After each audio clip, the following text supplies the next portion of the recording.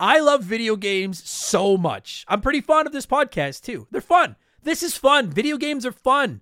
Well, not all games. Echo the Dolphin's not really that fun, but most games are fun. You know what isn't fun? Buying razor blades. And my friends over at Harry's agree. And that's why they started their company. And I don't understand why anybody would buy razors from anyone else. I'm super serial. Hit up harrys.com/RTG and pick up a $3 trial set to find out for yourself why I'm so damn serial about this. Harry's makes the best razor blades out there and they ship them right to your front door. I don't think I'm allowed to lie in these, but I'm not anyways. I've been using Harry's for years and I've never considered going anywhere else. The blades come in this awesome little container that's easy to travel with and keeps them sharp and clean, and the razor handle doesn't look like a piece of plastic out of Cyberpunk. Those handles are great for high school kids with peach fuzz, but you're a man now. Shave like one. And it's not just the blades. Looking good is great, but smelling good is just as important. Harry's has skin softening body wash with scents like stone, wildlands, and redwood. I don't want to smell like plastic. I want to smell like a man. They have awesome smelling deodorant for $5, hair products, grooming supplies, everything you need to go from a 5 to a 9.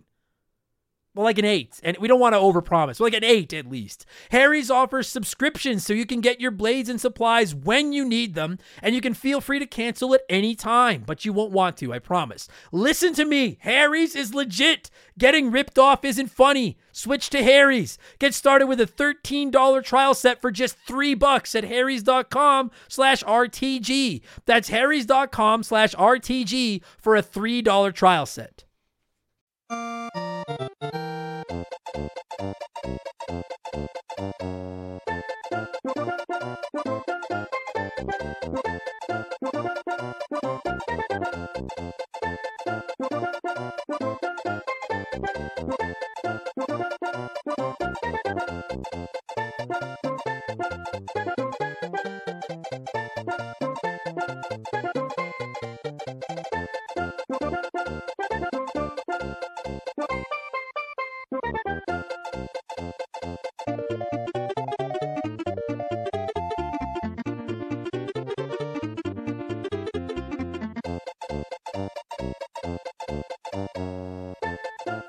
What's up, everybody? Welcome back to Remember the Game. It is my retro gaming podcast where every week a buddy of mine and I sit down and we geek out about the games we played back in the day. My name is Adam Blank. Thank you so much for listening to the show. And this week it is episode 105 and we are talking Super Mario World again. It is Super Mario World Revisited.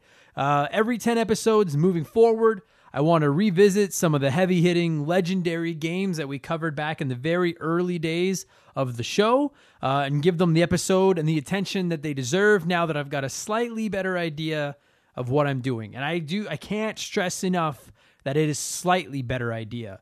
I was going to call these episodes remasters, like Super Mario World Remastered, but I don't want people downloading the episode thinking they've missed out on a remaster of the game or something and then yelling at me for having a misleading title. So with that said, this is our first game revisiting, and you're damn right we're talking Super Mario World. This is the greatest video game ever made. My guest is Mark McHugh, potential Hall of Famer, and we went for over an hour on this game. And we were like, we still had more to say, but we had other shit we had to do.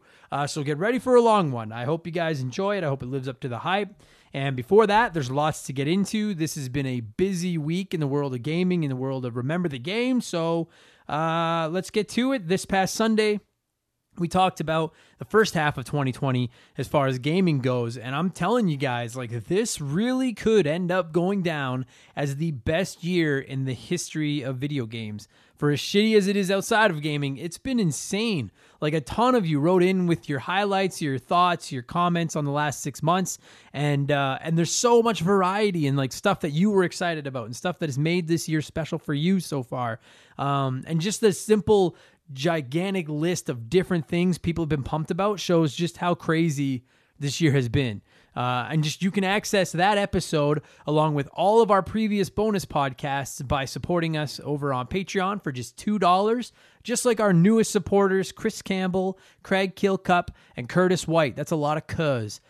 did. Thanks very much, Chris, Craig, and Curtis. That's fucking, I like that. That's sweet. And thank you so much for all of you that support us over there. You make this show possible, you guys. I'm putting a lot more time and a lot more effort into it now, and you guys are making that happen. So again, if you are interested in supporting us, it's only $2 a month. You get a shout out on the show. You can submit questions, vote in polls, and you get access to Expansion Pass, which is our Patreon exclusive show that we publish every single Sunday. And like I said, you can submit questions and comments and stuff just like Stupid Monkey did. He wrote in and said, "Hey, Adam, just wanted to say thank you for your show and everything you do. It's such fun listening to it twice a week as my one and only Patreon subscription and listening to the different games, both the ones from my childhood and the ones that I had never played. More than a few of my purchases since I started listening have been because of your praise for the games, including Ori, Shovel Knight, and The Messenger. All phenomenal games. Well done. Admittedly, yes, I know you in person, but this show is so up my alley, it would become my favorite to listen to on a weekly basis regardless. Thanks for all you do and the time and effort you put into the show and the Let's Plays." Dude, thank you very much. That was a really nice letter. And listen, I know that's 100% self-indulgent on my part to read that here on the show, but it felt really nice. And I want to say back at you guys as well, like the kind words, the support, the positivity in this community, and the energy that you guys throw at me is absolutely phenomenal. And I really do hope that it comes through in the show how much I appreciate it, because it's fuck yeah. Like, it's just, I'm so proud of the community that we have grown here over the last 2 years. So patreon.com/rememberthegame. Please consider supporting us if you can. It's only $2. I give you a ton of stuff for your money. Like I mentioned, last Sunday's Expansion Pass, we look back at 2020. And this Sunday, I'm going to review Slay the Spire, because I have been begging you guys to play that game for months. And over the last couple of weeks, you guys have started sending me screenshots and messages on Twitter and stuff of you playing it, telling me you're hooked and you discovered it from me sucking its dick literally every week. So if you were ever going to listen to me on a game recommendation, it is this one. I'll explain why you need to play it this Sunday. It's on everything now, including mobile. Like, you can literally play it on everything. It's absolutely phenomenal. So fucking play Slay the Spire. We'll tell you why on Sunday. Let's get into the news. Speaking of that, I have been teasing a gaming news YouTube series forever. And unless something goes horribly wrong, which very well might happen, the first episode of Old Man Yells at the Cloud, which is my YouTube gaming series, will be up on YouTube by the time you hear this. I'm going over the release of the new Lego NES. It's only a few minutes long. It's very silly. It's something I'm going to try to get into. I'm trying to do more work on YouTube, not only because I feel like it'd be a great way to grow the show, but comedy is still slow and I've got time on my hands. I'm trying to learn more about editing, and I'm trying to interact with you guys more and put out more content. So youtube.com/rememberthegame. There's Let's Plays there. You can find the episodes of the show. You'll start finding Old Man Yells at the Cloud when news jumps out at me. So that's over there. Check that out. And in other news, aside from talking Lego, we're getting new SNES and NES online games. In classic Nintendo fashion, someone at Nintendo HQ has just randomly decided to upload a few games. That story broke like fucking hours after I released the show, as always seems to happen. But they'll be available to play today, actually. If you're listening to this on Wednesday the 15th, they're available now for you to go on there and download. The big one that everyone is obviously excited about is The Immortal on the NES. I know. I've honestly never heard of this game. It's cool. I mean, I'll take more games for my $25, but I have no idea what The Immortal is. That's on the NES. And then on the SNES side, we are getting Natsume Championship Wrestling, which people are poo-pooing all over. But as far as I'm concerned, without even ever playing it, it's already the best wrestling game available on the Switch, because Fire Pro isn't here, and fuck WWE 2K18. That game sucks. And of course, the big one is we're getting Donkey Kong Country, which I'm really jacked about, man. I'm really I love that game. But in classic internet fashion, this is a game that people have been asking for since Super Nintendo games came to the Switch last fall. We finally got it, and right away, if you go in the comments on Nintendo's tweet about it, it's, well, where's Donkey Kong Country 2? And it's like, if they give you 2, you'll be like, well, where's Donkey Kong Country 3? Where's Chrono Trigger? Where?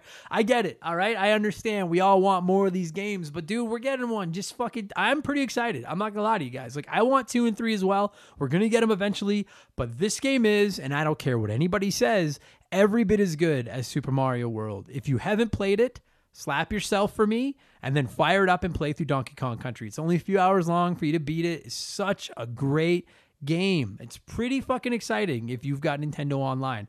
I feel like I defend this service every time we get new games on it. But for $25 a year, Canadian, it's like $20 in the States, whatever.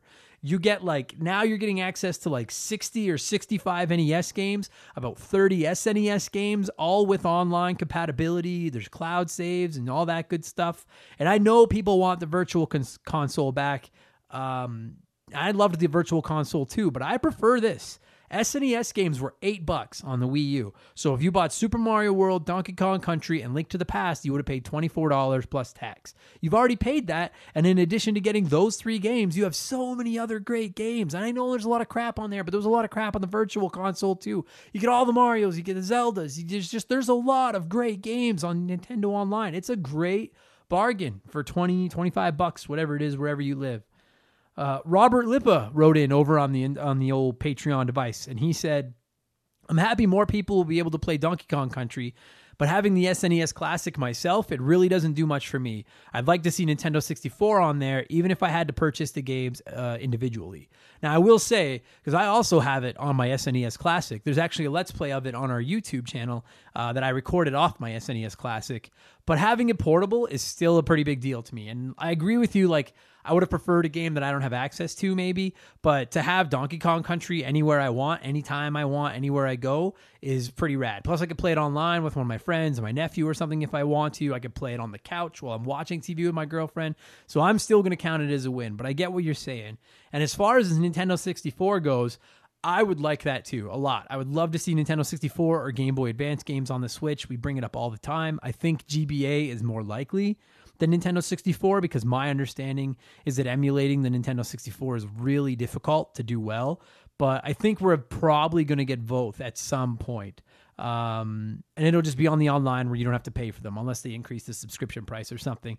The thing is, a lot of people's Nintendo Online subscriptions are up for renewal in September.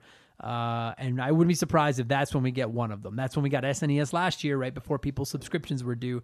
Nintendo's not stupid. They know what they're doing. And so I wouldn't be surprised if we see one of them rolled out in September. Maybe with an increase in the online pricing, like I said, but we'll see. And even that would be fine. If they made it $35 or even $45 a year, but threw in a bunch of Nintendo 64 or GBA games or something, I'd be like, sure, I don't even fuck. I'll pay that.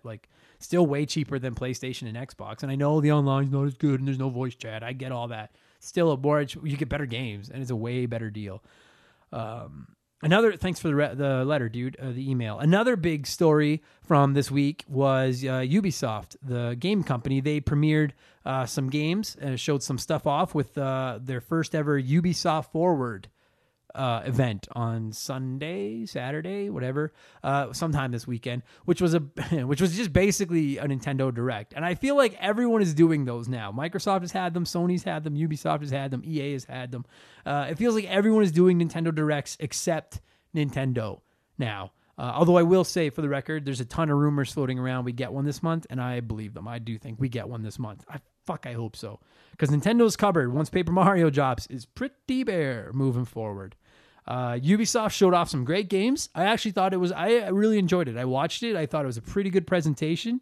They showed off some cool stuff, some stuff I don't really care about. There was a battle royale game, and I just quickly wanted to mention on that, is that genre not quickly just becoming ridiculously overdone? And I just don't see how you put money into developing one of those games, and how do you compete with the big guys at the top like Fortnite? Without a twist, I feel like you're just wasting your money. Tetris 99 is awesome. Obviously, it's not as big as those games, but it's got a twist. I personally would love to see a Twisted Metal battle royal where you're in the cars. I think that'd be sick, but whatever. I digress. I'm not here to bitch about the stuff I didn't like. The stuff that did stand out to me, the first was Watch Dogs Legion, which I thought looked absolutely fantastic. I've never played a Watch Dogs game, but they've always intrigued me, and that one got my attention right off the hop. I'll be keeping an eye on that for sure. And then Far Cry 6 was the game they closed out with. That was the game I was most excited about going in. It's why I watched the presentation. Gus from Breaking Bad is the bad guy. I like the Far Cry games a lot already, and on next gen, that game is going to be fucking sick. I cannot wait. It's scheduled to come out February of next year until it inevitably gets delayed because that's what games do. I'm not trying to be that guy. I don't want to be that negative weenie. They also talked about the next Assassin's Creed, and I have to say, in case anyone on here is a big Assassin's Creed fan and wants to hear my thoughts, I just don't care about that franchise. I've never gotten into it. I'm not trying to poo-poo it. I know some people love it. That's totally rad. It's just big open world games aren't really my jam to begin with, and I played the first couple AC games, and I thought they were really neat, but I got bored of them quick. It's just not my jam, but people like them. Ubisoft keeps churning them out, so clearly they're making a ton of money, so that's cool. A couple of you wrote in about the Ubisoft presentation. Evan Refuse wrote in. I hope I'm saying your last name right, Evan. And Evan said, why not just make a Viking game? Like, what the fuck does this have to do with Assassins? Full disclosure, I haven't played these games since Black Flag, which I loved, to be fair. I also quite don't understand the Viking thing. It's like Assassin's Creed Viking. I don't know what the fuck it's actually called.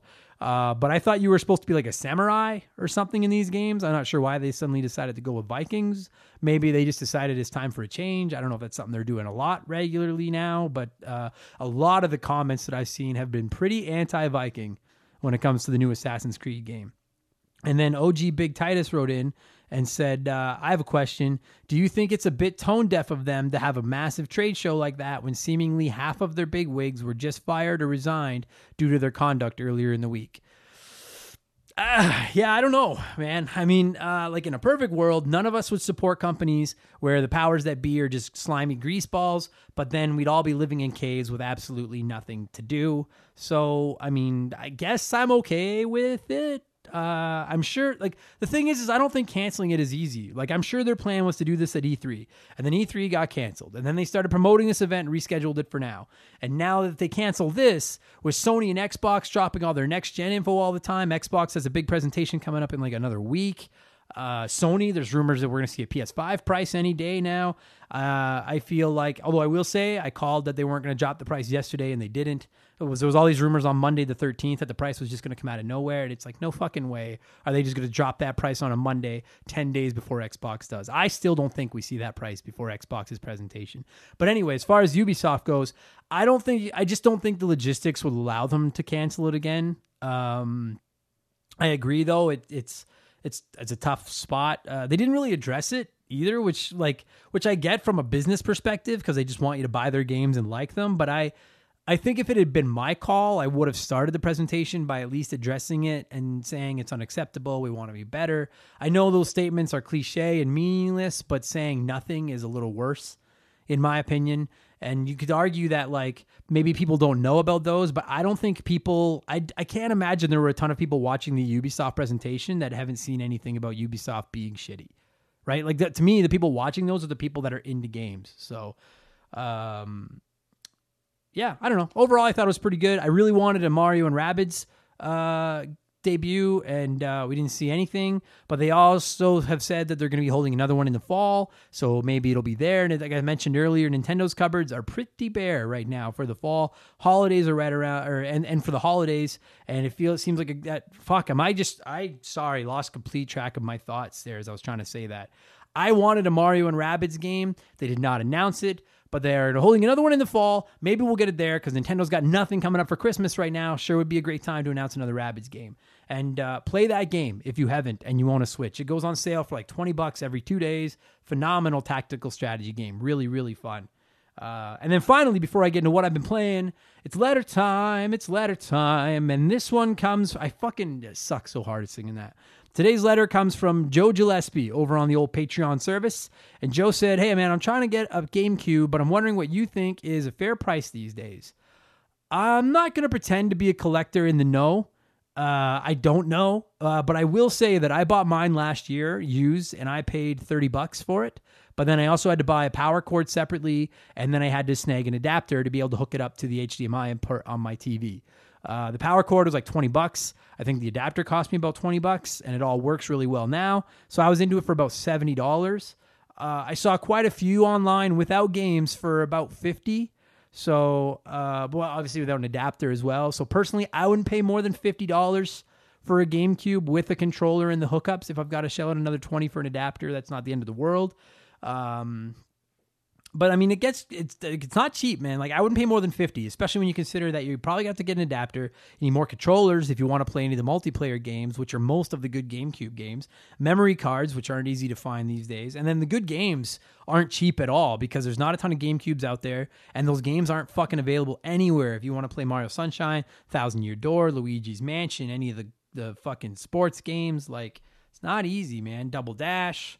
So I wouldn't pay more than 50. Another thing I would say is if you want to play GameCube games, don't forget that the Wii is compatible with GameCube games. You could probably find a Wii cheaper too because there's so fucking many of them out there. Then you just need the controller. So that's just another option just to keep in mind. And then there's like 2 good Wii games you could play as well, the Mario Galaxy games. So it fucking really sucks that there are so many great games on the GameCube that are just stuck there in purgatory and we can't get our hands on them. It's the only retro console that I own now other than my mini consoles, and I fucking love that thing. So I'm just saying, for me, I would, GameCube's a great investment. I wouldn't pay more than $50. Okay, what are we at here? Fuck me, 18 minutes. That's long enough. What have I been playing over the last 7 days? I finished Final Fantasy on the NES. It took me around 30 hours. I used a walkthrough. I used save states. I don't fucking care. I don't want to get any super big details on it right now. We're going to be podcasting about it the next week or so, but it was a lot of fun. I've also fallen hard back into Slay the Spire. I play a couple hours a night after dinner now. Again, expansion pass this Sunday. I'll explain why that game is so great. I've been playing a little bit of Witcher 3 on my Switch because it's kind of become my game between games game. You know, I want to finish it before Cyberpunk 2077 comes out, and then I'll probably play Cyberpunk until Witcher 4 fucking comes out, which take like 10 years. And then this Friday, I'm going to dive into either Paper Mario or Ghost of Tsushima based on reviews, probably Paper Mario. And I still got to jump into Pokemon Emerald, which won the Patreon poll too. So there's so many games to play, but none of them are better than Super Mario World, and that is our topic of episode 105 this week on the show. As I said, we covered this game all the way back on episode number 1. We're going back there today. I hope this episode lives up to the hype and you guys enjoy it. It's a long one. Get comfortable. I'm going to cue some music. And Mark McHugh and I are going to talk about Super Mario World, which originally released in North America alongside the Super Nintendo, the greatest game ever, the greatest console ever, on August 23rd, 1991. Kick back, relax, enjoy this week's episode, you guys. Here we go. This show is sponsored by BetterHelp. Look, we all need somebody. Your spouse, your friends, your family. Lean on me when you're not strong. I hope my singing didn't ruin your day, but the point is, we all need relationships, and unfortunately, they're not always easy. They take work. My substantially better half and I have put more work into our relationship than just about anything I've ever touched, and that's how she's been able to stand me for so long. It's give and take, and therapy can be a great way to help balance the taking with the giving.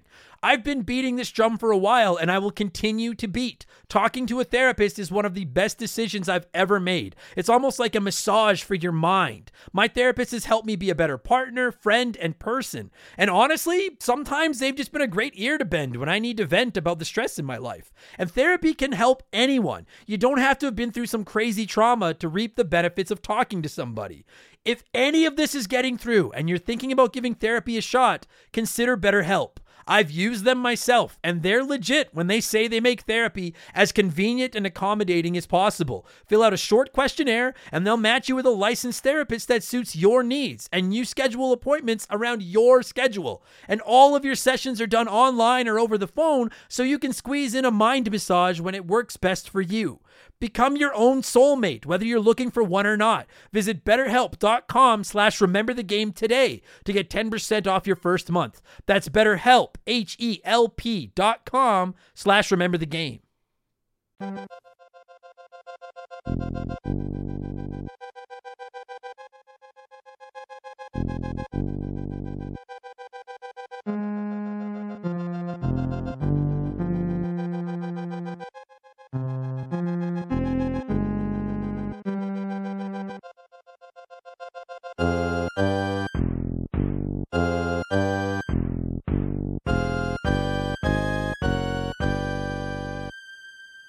So this is going to be the first of our remake episodes, as I'll probably have already explained in the intro for 15 minutes. And joining me this week to talk about the greatest video game of all time is potential future Hall of Famer. No longer banned, but certainly not back in the Hall right away.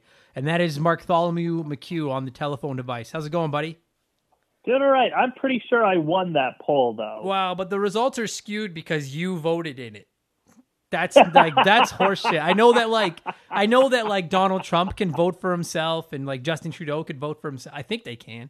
But like I don't care. We didn't have a big enough voting pool and I can't see all of the votes on Instagram, so I can't tell how many actual yes and no's there was, just the percentage. So we'll see. But you're on, we'll just say that you're on the ballot next year and we'll go from there. So congratulations on being unbanned. So, all right. Congratulations. And now with that said, we're talking to a potential Hall of Famer about a bona fide, locked in, first ballot, Grand Slam, no doubt locked in Hall of Famer. And that is the iconic Super Mario World for the Super Nintendo. Mark, I'm excited. This is the very first game I ever played. Really? So this game is very near and dear to my heart. Oh, dude, I'll tell you, Mark, like, just about every video game, you can find somebody out there that criticizes it. I mean, you look at some of the most, like, everybody loves Ocarina of Time. I criticize that game. And I also criticize Super Mario World. Or, pardon me, Super Mario 64. Link to the... I've never seen anyone... The only two games that I can't find anyone shitting on are Link to the Past and Super Mario World. Those are like... I've never seen a bad review of those games from anybody. Ever. I mean, there's definitely stuff that you could say, like, that are like, oh, well, maybe this isn't perfect. But all of those things are like, it wasn't perfect in compared to later titles. Yeah. Yeah, dude. Everybody listening to this show knows, like, I have a hard-on for the Super Nintendo. I have a hard-on for Super Mario World. And the thing is to me, Super Mario World launching with the Super Nintendo, like, the Super Nintendo was a legitimate evolution of the NES and everything the NES did. The Super Nintendo was just like... It wasn't like the consoles today where they're like, oh yeah, by the way, look at all our new extra features. Like you can stream from this thing and record and blah, blah, and all that shit. The Super Nintendo was just like, hey, we're just going to do everything we were doing before, but do it better. And frankly, this was the last time Nintendo did that. Because every console since the Super Nintendo, they added some wacky fucking thing for better or worse. I mean, the N64 had like the rumble pack that was annoying. Well, like and it had the analog. At the very least, it would. Yeah, it had the analog, but at the very least, it would still like put in the cartridge, hit the power button. You're playing the game. That's it. Yeah. But they added like the analog and the rumble packet stuff, and then the GameCube obviously switched to these weird little discs and had all this other shit with the weird controller and stuff, and then the Wii was fucking. Ugh. And then the Wii U and then the Switch. The Super Nintendo was really just the Nintendo on steroids. And one of the many things I adore about Super Mario World is it was Mario 3 jacked up on steroids. And I was like, that's all I want is just give me these games I love, but make them all better. And the fact that you started gaming with Super Mario World is like, you came in right at the top. I know I'm biased because I love this game, but you came in right at the fucking top. You never had an NES. Oh, absolutely. Absolutely. I remember my parents brought it home, and my dad and I spent the night playing this game. And I remember we got as far as Iggy's Castle, the first one. That's Iggy, right? No, I think the first one's Larry. No, the last one's Larry. Oh, you're right. Yeah. I'm thinking of Mario 3. Larry's the first guy in Mario 3. We got to Iggy, and we got to that boss, and I just remember my dad going like, why am I in a boat with a duck right now? Why am I in a boat with a duck? Oh, yeah, because it was that the tilting island. Because, you're like on a boat of some sort with what looks like a duck. He doesn't look like a duck. I guess a little bit. Your dad, I guess your dad's probably old. Again, this is the first game system that my parents weren't gamers. Right. They bought this and they're like, oh, the kids might like this, and then we played it, and then like they also bought like a tennis game that like only they played. But was it Super Tennis? Super Tennis, yeah. Oh, you hear that? Certain person that listens to the show that's always sitting on me and telling me how great Super Tennis is and how everybody should be playing Super Tennis. Only lame old people, no offense to your parents, play Super Tennis because that game fucking sucks and it's never getting an episode of the show ever. I've played it on like the SNES, online, Switch Online.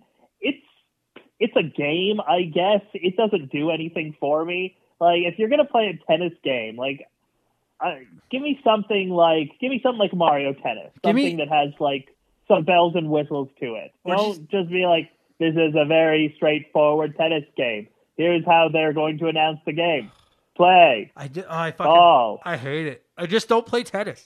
Just unless it's Mario Tennis, just don't play tennis. That makes me so. I promise everybody, because I know, dude, this is a hyped up episode. There's a lot of people excited to hear us talk Super Mario World, and I promise we're gonna get into Super Mario World in a second. But when you said that the other game you had was Super Tennis, and you were like, it kind of was like, nah, my parents played it. That makes me so happy because I fucking hate that game, and I know there are people out there with a hard on for Super Tennis, and I know one of them is listening right now. He's probably already texted me being like, "Fuck you," because he's so passionate about Super Tennis. And like, that game can suck my ass. It's literally the exact so this is opposite. also kind of an episode about Super Tennis. Super Tennis is bland and boring, and it's fucking nothing. Oh, so your first two games were Super Mario World and Super Tennis?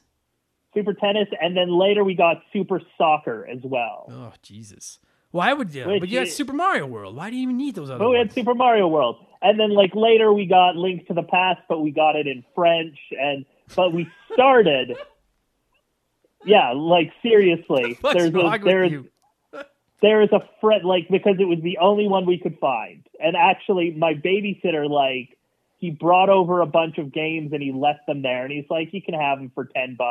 And one of them was A Link to the Past, but we couldn't find it in English anywhere. So we just played through it in French. And I don't speak French, so it was very frustrating. That's but awesome. We started, the alpha and omega for me for gaming was Super Mario World. Oh, dude, this game. So like, because I grew up with an NES. I was an NES junkie. I played Mario 1 and Mario 3 a trillion times and stuff. But I remember playing this game at my friend's house once, and then I'm telling you, that was like, every human being has moments they look back on where they're like, my life literally changed in that moment. And the first time I played this game, my addiction went from like, I really like video games, to just full blown put it in my veins, fucking up the note. Like this game, I don't care what anyone says. This game is still gorgeous in 2020. Like, it looked great, obviously, when it came out in like 93, I think it was. And it's still gorgeous here in 2020. It looks so fucking good, Mark. And like the best part is it's infinitely replayable. Oh, and it's 91, not 93. I don't want anyone fucking yelling at me. It came out in 91. Yeah. Shut up. It is infinitely. But that makes it even better. That's even more impressive. Yeah, it is. Yeah, fucking right. It's crazy to me that this game will be 30 years old next year. And you're right. It is. It's so like, I mean, I love Mario, period. But there's like go back and look at the NES Mario games. They're fun. But, like, they don't even touch how great this game is. No, I agree with that. There are countless pathways you can take. There's, like I've never understood the debate. Palaces. There's a debate between Super Mario 3 and Super Mario World, and there's, like, a legitimately active debate about which is the better game. And I'm like, dude, don't get me wrong. Like, Mario 3 is, like... It's a masterpiece as well. Like, it's a fucking 9.9 out of 10. It's really good. But I just don't understand. Like, you can't tell, like, there's not one thing about Mario 3 that I prefer to Super Mario World, with the possible exception of the fact that you could store items in Mario 3. But half the reason you could store items was because you didn't have that giant overworld to go around on, and you didn't have a save point. So it was like, you either beat it or it's over, right? Like literally, Super Mario. That's the thing that really undoes Super Mario. Like, obviously now we can play with save states and stuff, but like Mario 3, like trying to play it back in the day, it's almost impossible. You can't beat it in one sitting. It takes a long, it's funny because, well, it's really, I was about to say it's a long game, but it's funny because like Super Mario World is like, I can sit down and 100% this game in about 4 hours. And be like, yeah, fuck yeah, that was a great afternoon of great platforming. For some reason, Super Mario 3, I'm like, that game's too long for one sitting. And it's probably shorter than Super Mario World. I mean, maybe, I don't know. I mean, I don't know. I don't think it is. I think it's probably longer, but there aren't as many branching paths. No, you're right. And it's harder. I find Mario 3 way harder than Super Mario World. Yes, that too. So, like, I sat down because, like, you asked me to come on the show. So a few nights ago, I picked up my 3DS. I'm like, let's see how far I can get into this in the evening. And I was able to beat it in 2 hours. Yeah.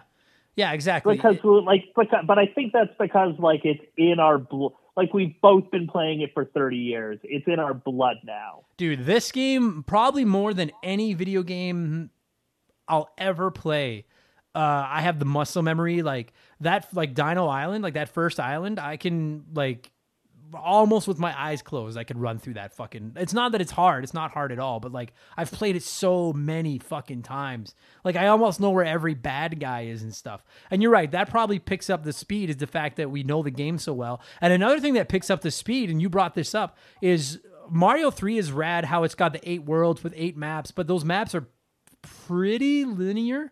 I mean, toward the end, a couple of the worlds, like Pipeland, there's a little bit of room to navigate, but they're pretty linear. Super Mario World, you can beat that game in probably 15 minutes if you know where to go. I don't know what the world record. I'm gonna look that up. But like, there are different world records for it. Like, there's a way that you can beat it in the first level if you do like a very specific glitch. Yeah, well, fuck that. Glitches are fun to watch. But I never understood. It says right here. I don't count that as a speed run. No, to me, Super Mario World, any percent glitchless speed run. This guy has done it in 10 minutes and 55 seconds. That's fucking crazy. This guy did it in under 10 minutes. And I mean, like, I'm not saying that the average Joe Blow could pick up this game and bomb through it in 10 minutes. But I mean, like, if you go the fastest route and then get into the back door or Star World, that's the fastest route is the Star World. I think you can beat it in probably 20 or 30 minutes. And you could argue that then, like in Star Road, there's this particular part where you have to like, in order, like it's extremely challenging to get through one of the Star Road levels if you haven't got all the Switch Palaces. Oh yeah, the one where you got to fly, or where you're like up in the sky the whole level. Ugh. Yeah, like that's a really hard level if you haven't gotten all the Switch Palaces. I think you could do it. I've never done that. Level makes no sense to me because Star World as a whole is like they're easy and fun, and you get these different colored Yoshis, and it's a funky experiment. And then for some reason they threw in that one level where if you don't have a blue Yoshi and all the Switch Palaces, you're pretty fucked. And I'm not shitting on it because I love every level in this. Well, actually, there's one level in this game I hate, and we'll get into that. But for the most part, yeah, like that's one of the things I love about this game is it's like when it came out, it seemed like the biggest, grandest, craziest adventure we'd ever played, and now I'm like, this is an afternoon of comfort food. But I'm like, that's perfect. One of the criticisms I have of current games is they're too big, and it what's the word I'm looking for? Makes me not want to replay them. Do you know what I mean? Like Mario Odyssey on your recommendation, because you had said you were replaying Mario Odyssey like a year ago or something. And you were like, and I was like, that's a great idea. And I refired it up and I replayed the whole game and 100%ed it again. I was like, I love this game. But that's like a 50, 60 hour adventure to get every moon in, right? This game, like even 100%ing it is like a 5-hour run if you know what you're doing. That said, when I play Mario Odyssey, I played it again a few weeks ago. And I got to like Darker Side of the Moon and everything, but most of the time when I play it, I just play it to beat Bowser because like I really don't want to put in like 50, 60 hours to get to like the very end. Yeah, and that's one of the things about like not just Super Mario World, but some of those old games is I'm like, not only is it the time commitment it takes to do a complete replay of them, but there's just like there are moons in Mario Odyssey is a great example. There are 4 or 5 moons when I started playing it again for the second time where I was like, I'm dreading this fucking moon, like, or this level. Is it's too hard or it's fucking boring and it sucks. There is literally, with the exception of one level, which I'll get to, there is nothing in Super Mario World that I dread. Which to me is one of the many things I tip my cap to about it. There's not one level I go into. There is one level, and I think we might be thinking the same level. Okay, every time I get to it, I just fucking hate it. Just so we don't tease it anymore, I just want to get that out of the way because that's literally. I want to do the negatives first, so we can go into the more of the positives. All right. I have one negative about Super Mario World, and it's Is it tubular? Yeah, is that the one where you have to get the P-balloons? Yeah. Yep, that's the one. It's the one level that and it doesn't even suck. It kind of sucks. Just like, why the fuck? I die more times on that level than I do in basically the rest of the game. Yeah, it's like, my thing with that level is it's not even that fun. No, it isn't. It's not fun. And there's one other level that's like, it's really short, but like, I just think it's badly designed. And it's one of the Star Road levels, and it's the one where you're underwater, and it's just a straight shot from the beginning to the end. Yeah, to me, that level's salvaged by the fact that that's where you get Blue Yoshi. Yeah, like, it's not like, it doesn't take away from because the rest of the game is so spectacular. Yeah. It's just playing it now, it's just like, this feels like a really bad Mario Maker level. Yeah, I guess my big issue with that level is it's frustrating because, especially as when I was a kid, I would spam because the Blue Yoshi is overpowered as fuck. And as a kid, I would go and get the Blue Yoshi anytime I was in trouble. But yeah, like, you'd go get him, and you'd get him to open his egg, and then he'd eat that star that was floating down right away, so he'd automatically grow into a full Yoshi. But then you basically just had to swim forward for like a minute and a half to get out of there with your Blue Yoshi. And dude, what was so infuriating was when you went to that level to get a Blue Yoshi, and then you bumped into a fish because you couldn't swim as fast as Yoshi could run, but he only ran like a frame faster than you could swim. And so you basically had no choice but to very slowly watch that blue dumbass run off that cliff at the end of the level. You're just like, and I mean, like, I guess you could start select out, but you're just like, in your head, you're like, this is the time I'll catch him if I tap the button really fast. Yeah, you're right. Yeah, that level kind of stinks too. It's not nearly as bad as Tubular.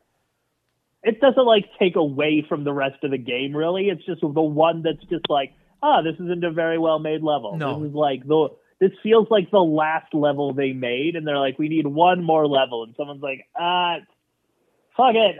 Just a bunch of fish, I guess. Yeah, so that's okay, because that's something I wanted to point out. Tubular, which if you don't know, is one of the levels you access once you get like complete Star Road and everything, then you get to go to these like 8 bonus levels.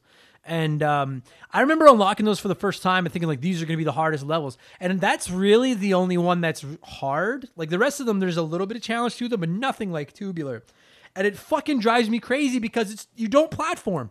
You have to get that stupid pea balloon, which always made me laugh as a kid because it looks like he has to fart. And then he like shrinks, gets big, shrinks, get big. And when we were kids, we'd always make the fart noise because we were like, oh, he's farting, like he's letting all the air out. But there's literally no platforming. It's just you get that pea balloon, and then the only goal is to get past all these stupid charging chucks that are in the sky spitting or kicking footballs at you, and those puking plants that are spitting the fireballs at you until you get to the next pea balloon.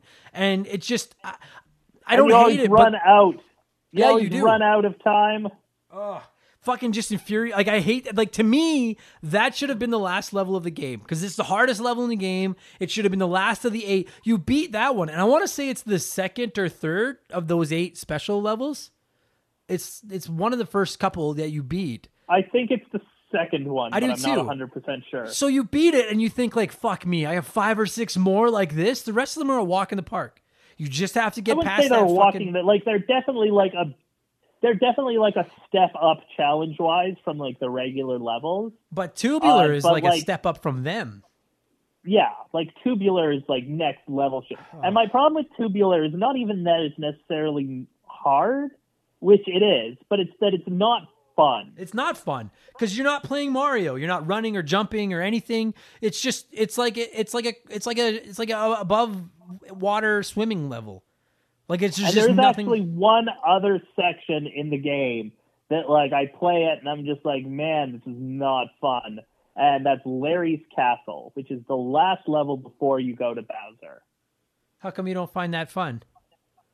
Just because like all of the like riding on the like that one platform that moves, and it's more or less just you having to like just kind of have to like watch the level move with you, like the chain of bricks.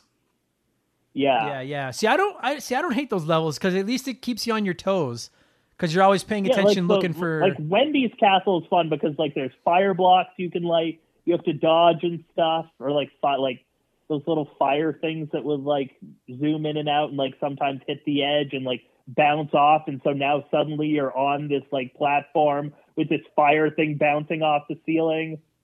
Oh, dude, you remember? Because sometimes you're only like 1.5 Marios from the roof, and sometimes that fireball hits the bottom of the chain and goes away, and sometimes it gets stuck on top, and then when it gets stuck on top, you've got to like avoid it along that whole top. And I don't hate it because I like the challenge, but it's like the best thing in the world when that fireball doesn't come up, and it sucks when it does. And I have no idea.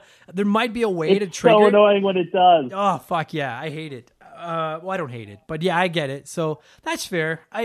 Outside of that, like, it's so awesome that you thought of Tubular as well. Fuck, that level could kiss my ass. But like, yeah, other than that, that is 100% of the criticism I have of this game. Yeah, I can't think of anything else either. Like, even, I mean, like, we'll get, let's get into the good, because I fucking adore, like, I don't even know where to start. I love the items. I love the graphics. I love the overworld. I love the bad guys. I love that they made the Koopa Kids more fun than they were in the first one. I love the secrets. And quite frankly, I feel like this is one of those games where, like, with the exception of there's 2 secrets that I did not find forever as a kid. You got to remember, a lot of us were playing this back before the internet. I'm sure a lot of our listeners were playing this before the internet. Most of the secrets aren't unfindable. Like, there's shit in even Mario 3. I never would have found those warp whistles without somebody telling me about them. Like, whoever. The one that took me the longest in Super Mario World was Soda Lake. Yeah, me too. So yeah, because I would beat the game as a kid, and like, again, like when you go back to those warp whistles, you have to duck on a white brick for 4 seconds, and then you fall down, and then you can run through the background. That's some Castlevania 2 shit. Like, where you have to kneel in front of a wall at just the right time for a tornado to come in or whatever. Like, I hate games that put these weird, obtuse fucking secrets in that you would never just find by accident. And I don't feel like there's a lot of those in Super Mario World. There are 1 or 2 that are just tricky. And you're right, Soda Lake was the one. I didn't find that exit forever as a kid. And I could not figure out where the fuck that exit is. Because one of the things I adore about Super Mario World is how they make the levels red if there's a secret exit on the overmap. That is fucking... Every video game ever should do that. If there's a secret in your level, do something to tell me there's still a secret in your level. Please, for the love of God. You don't have to tell me where it is or what I'm looking for. Just do something. Because there's nothing worse than finishing a game and then finding out you're at like 98% and being like, where the fuck is the something that I'm missing? That sucks. The annoying thing about Super Mario World, and it's not even an annoying thing about Super Mario World. It's just that if you look at the subsequent 2D Mario games they made after this, none of them, like, they're all so like straight shot. You do this level, then you do this level, then you do this level, and then there's a boss. Yeah. Yeah, like, I really do like pretty much all of the Mario games. I know the new Super Mario games catch a lot of shit. I like those games. But they're great games. They're fun. But like, they definitely don't touch Super Mario World. No, Super Mario World. I feel like that's more of an issue of like, that's more of a laziness issue on the part of the developers, because they could make another game like this. Yeah, they could. They're just like, no, but we have all of our people working on the 3D Mario title. Yeah, which is fine. Like, they're a whole different ball game than the 2D ones. But I love how, like, again, not all the exits in this game are easy to find, but they're all clearly labeled. You're like, okay, I'm missing a couple. I mean, there's a couple of things, like ghost houses can be frustrating. And the fact that, one of the things I notice a lot on Reddit and stuff in the retro gaming forums are people are saying they have like 93 or 94 of the 96 exits. They don't know what they're missing. You have to go through both the regular exit and find the secret exit and all the star levels. And a lot of people forget to do the regular exit. They just do the secret one. Which is not really which isn't really fun, but like, all right. Yeah, I'm fine with it. Like, I get it. But that fucking Soda Lake exit, which that's the secret where you have to go. That's the one where you sacrifice Yoshi. Yeah, you're on a rope and you have to jump at just the exact right second and sneak behind the tape at the end of the stage. Okay, now just so to set the stage, in case you can't picture this, as you all know, probably at the end of every level in Super Mario World, there's the gate, and the ribbon is going up and down, and if you break the ribbon, you get the stars. And in this level, which is the bridge, you get to the exit, but on the other side, and you don't notice it until after you beat the level and Mario's just doing his slow walk after he sets off the gate, and then you see the arrow signs on the other side of the gate. which you may not even notice, but those are there to tell you like, hey, there's another exit up here. And like Mark said, you can either jump off of this rope at the exact right moment to get past that gate, or if you have Yoshi, then you run off of the edge right before the gate and then jump off him and land on the ground behind that first gate, and then you keep running, and then there's the second one. And I don't care what you say, if you didn't just sacrifice Yoshi, you need to grow up, okay? Because Yoshi's... you all know my feelings toward Yoshi, and he's there. I was about to say, as a lifelong Yoshi hater, that must feel very satisfying. It's so fucking good to jump off that Jarkoff's. I wasn't sure if I wanted to say that dumbass or that jerk-off, so that Jarkoff.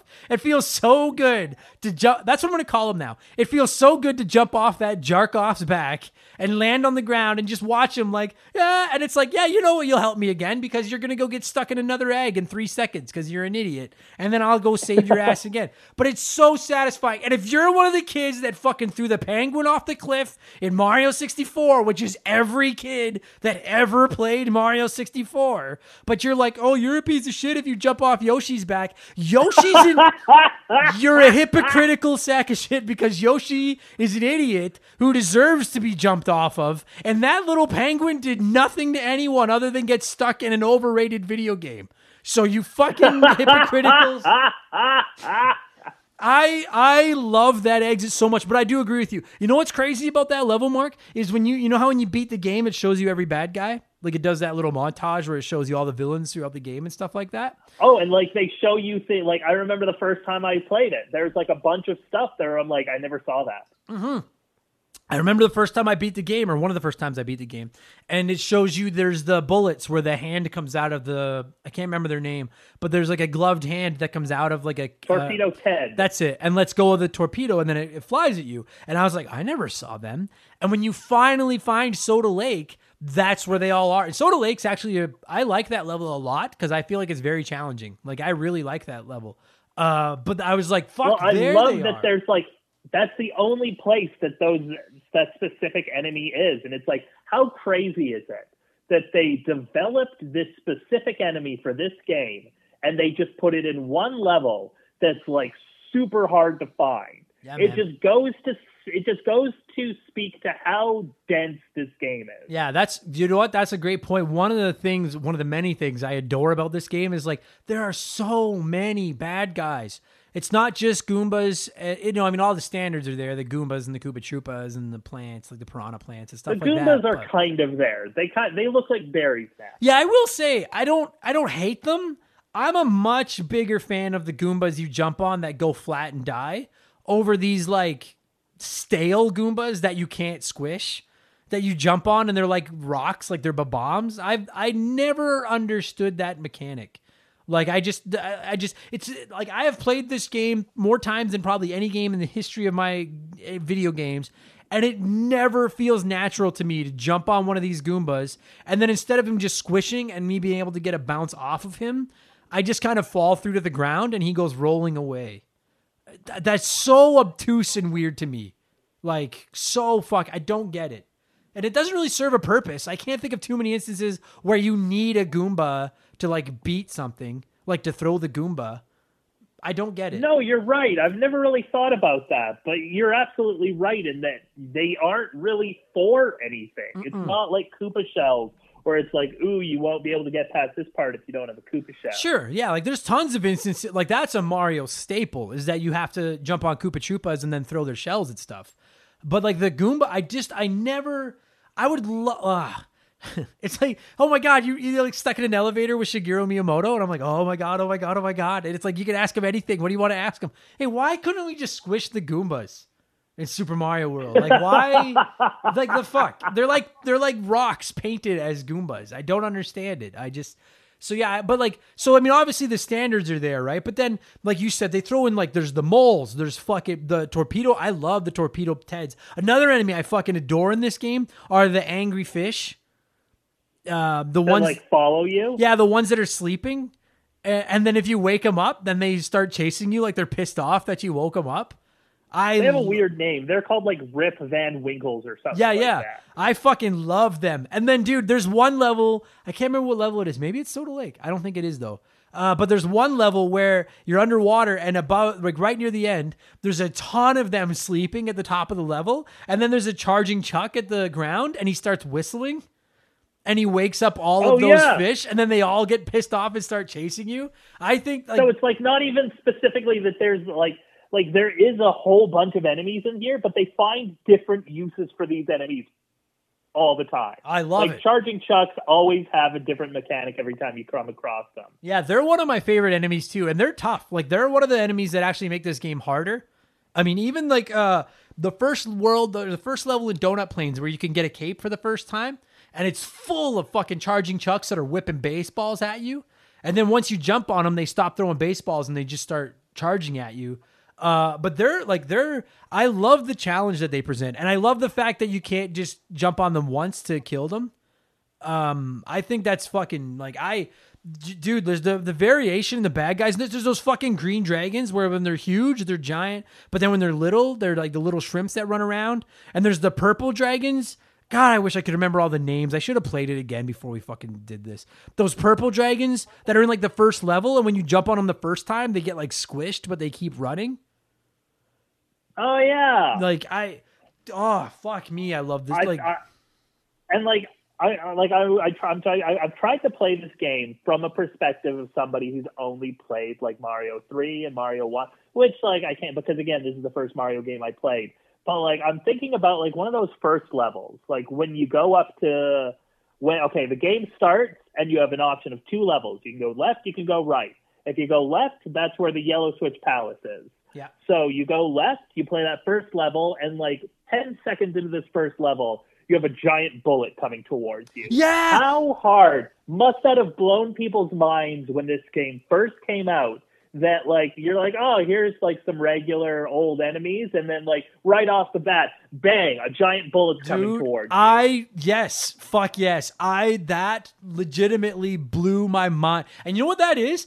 And Nintendo is so good at doing that kind of stuff. They'll sneak something into the game early just to make you be like, holy shit. And that was, I will never forget that. That first level, you run in and you jump on a couple of those purple dragons, and then you could slide down a hill if you want to, or you can just run underneath it. And then there's like a groove, and that you hear like that, and that fucking huge bullet bill comes in, and you're just like, yeah, I don't like little like 8 or 9 year old Adam like lost. That's probably where my eye got fucked up.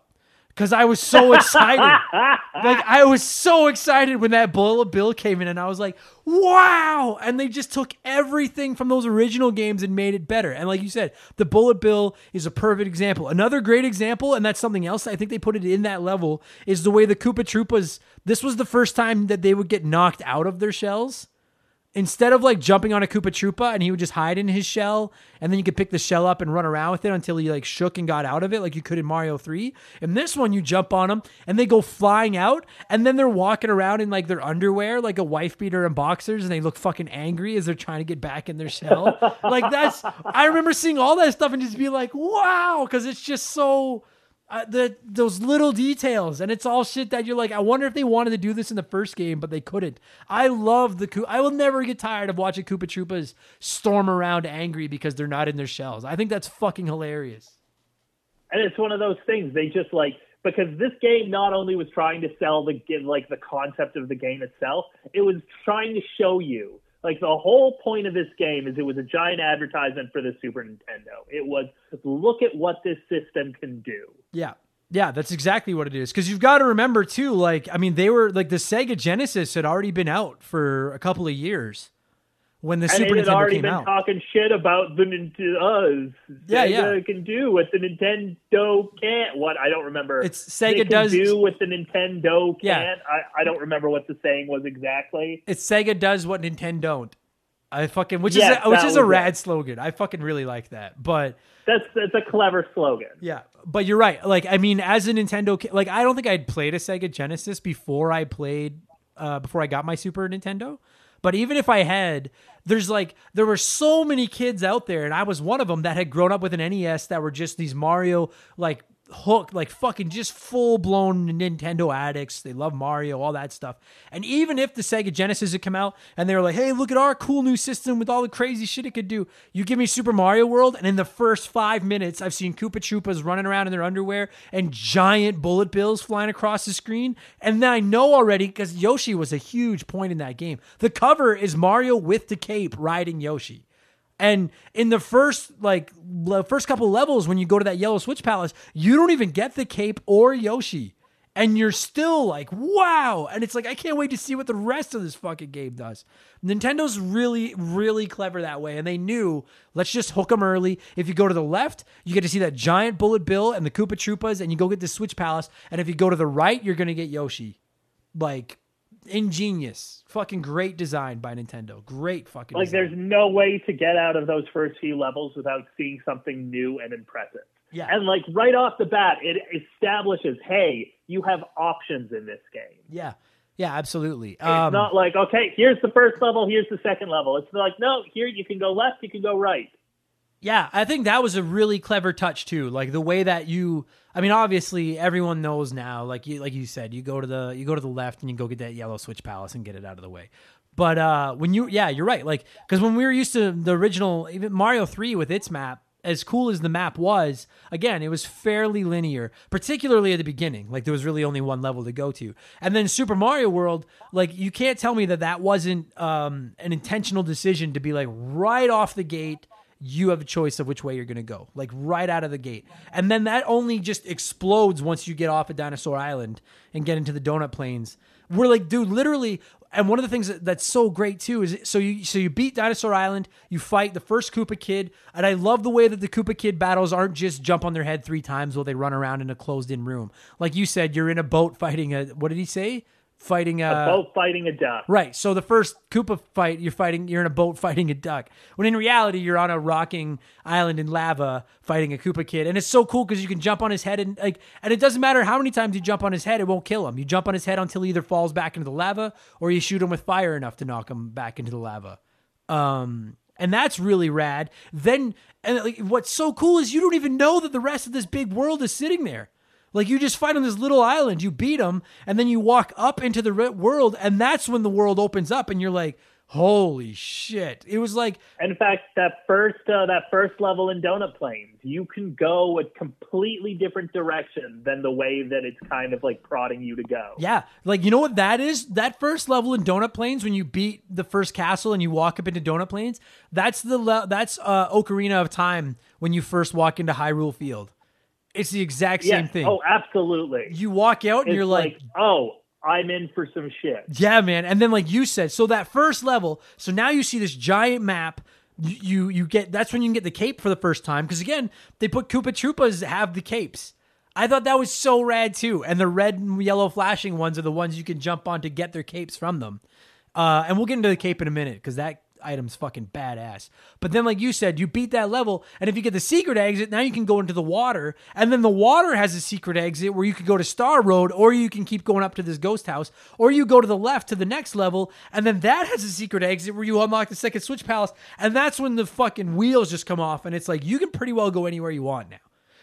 If you can figure out how to get there. It was as open as a game on the NES or on the SNES could possibly be at the time. I love it. Like, I know that you guys do, so many listeners write into the show and they're like, the passion that you guys have for these games is so great. And I just want, like, I don't think anyone's going to think this, but like, this passion right now is not fake at all. Like, I love this game. And then, like you said, like you can go anywhere, and the only limitation to where you can go, I mean, there's obviously actual limitations, but in reality, the only limitation is finding those secret exits, which is half of the fun, is looking for the secret exits and trying to figure out like every pipe. And then the inclusion of the cape was such an ingenious fucking item because you could fly in Mario 3, but unless you used a P-Wing, you could only fly for like 5 seconds or whatever it was. With that cape, which was a bitch to learn how to use well as a kid. Like, I don't know about you. Oh, but... yeah. Like trying to learn how to do the whole, like the cape swoop thing. Oh, fuck me. I read that instruction. But here's the thing. What? Go ahead. The thing is, they give you like a section of Donut Plains that's just for that. It's like this big empty space that has a bunch of coins in it, And basically what that is telling you is like, go figure out the cape. Yeah, fuck yeah. Here's the space, figure out the cape. Which is another thing Nintendo is just so great at doing, and that's so smart. Like, it's not like it's like a tutorial level, but it's a fun tutorial level. And I'll tell you, dude. Yeah, doesn't tell you it's a tutorial level. It's not like, now we're gonna learn how to use the cape. It's like, hey, here's a space and here's a cape. Yeah, whatever happens, happens. Because so many games now, and I get that games are a lot more complicated, and it's a lot harder thing to do now than it would have been back then. But like so many games now, you get into a new area or you get a new item or something, and then I don't know, like I'm just pulling a example out of my ass, but like you get a fucking rope and they're just like, all right, well, hey, I bet you that, like, one of the characters will say to you, like, I bet that rope would help us get up there. And then it's like, hey, throw the rope over there. And like the tutorial shows up on the screen, like telling you how to throw the rope. You know what I mean? Like they really hold your hand. And Nintendo has never really done that. But in this game, it's so clever that you get the cape and then you find this exit or this secret level that is so easy to find. And they're just like, hey, basically just go fuck around. This is a giant airfield full of coins. Learn how to use your fucking cape. And I remember reading that book back to front, that instruction manual, and it was like, once you take off, if you pull back, then he kind of just like arches back and he'll slowly go down. But if you push forward, so he swoops like the ground pound toward the ground, then push back, he'll do that and like go back up in the sky. And if you get good at it, you can fly across entire levels doing that. But God, it was hard as a kid. It took like the thing I appreciate about that so much is that it wasn't an easy get out of jail free card. No, it wasn't like the P-Wing. It was like, no, you have to be good. Yeah, you can skip this whole level, but you have to get good at this first. Yeah. And like, in order to get good at that, it probably takes a few playthroughs of the game. Fucking right. Yeah, fucking rights it does. That's not an easy thing to do.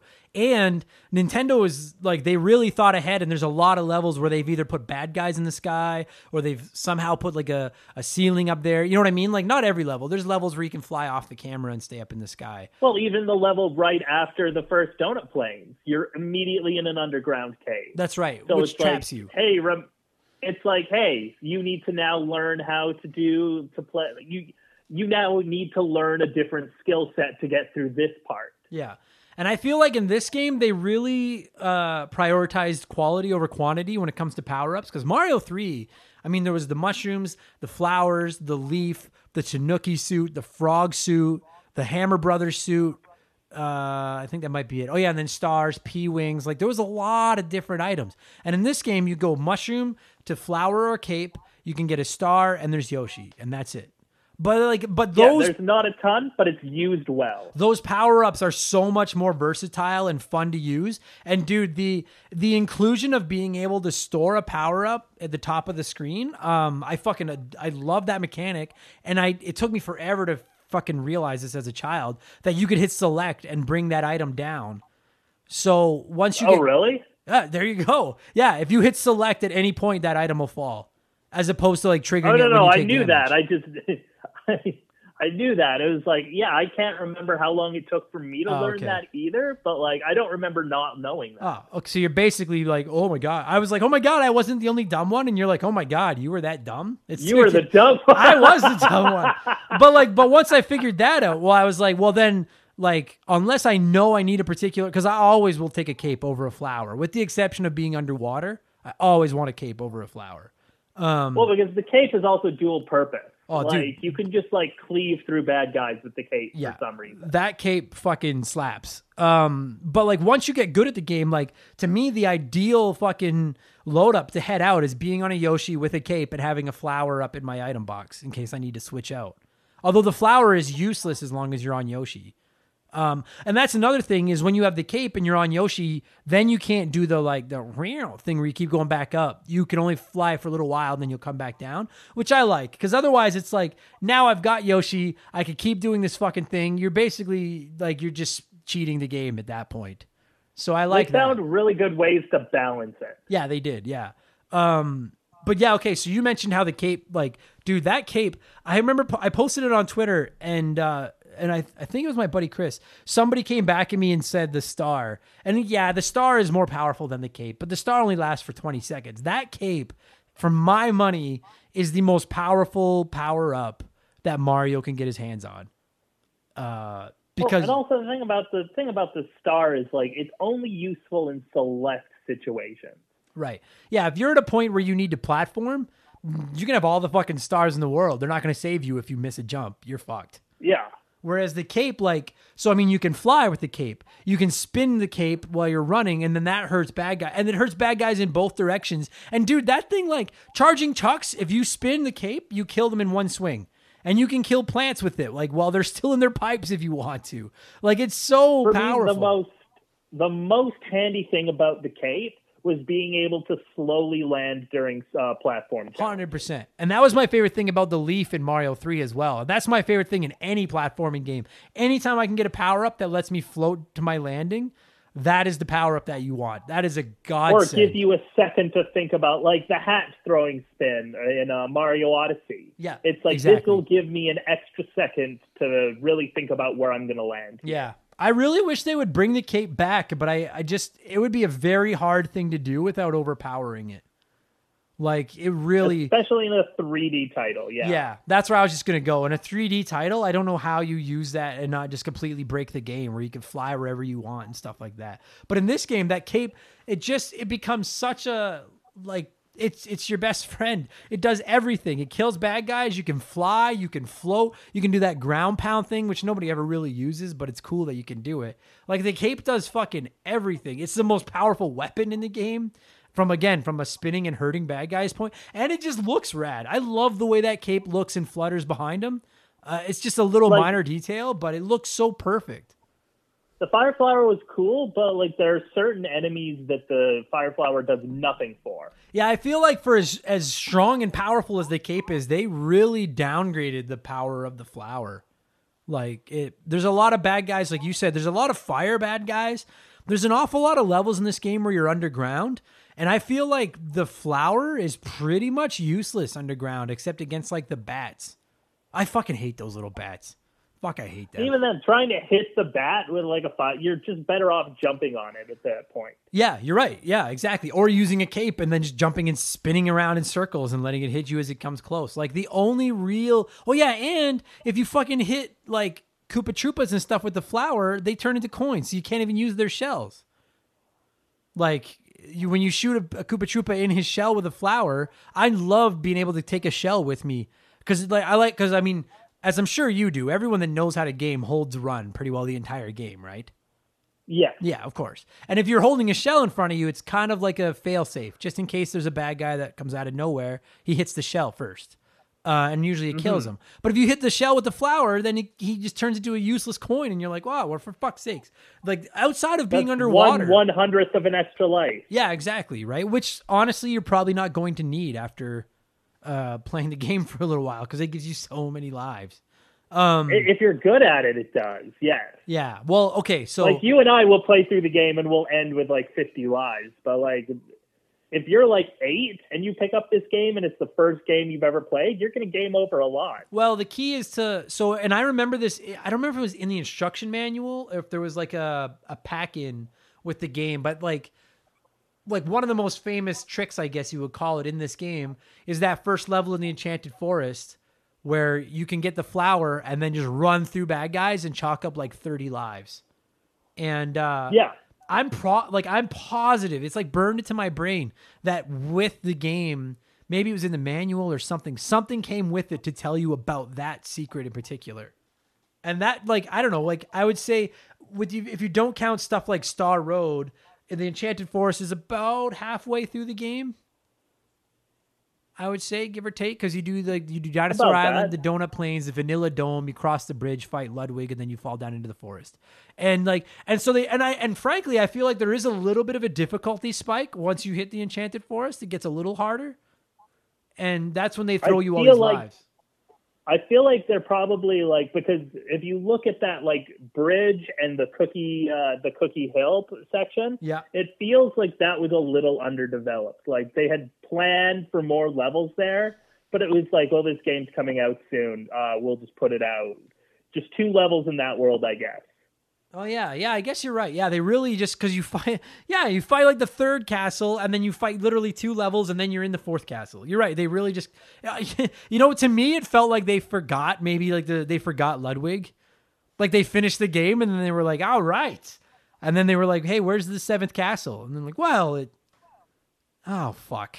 So then they kind of just snuck it in. The thing about that is, excuse me for a second. Yeah. And then the Simpsons. Good time was had by all. The Simpsons thing where they run out the door and a second later you hear the door slam and the car take off. Like that's, yeah. So they kind of snuck it in there. So yeah, I agree with that.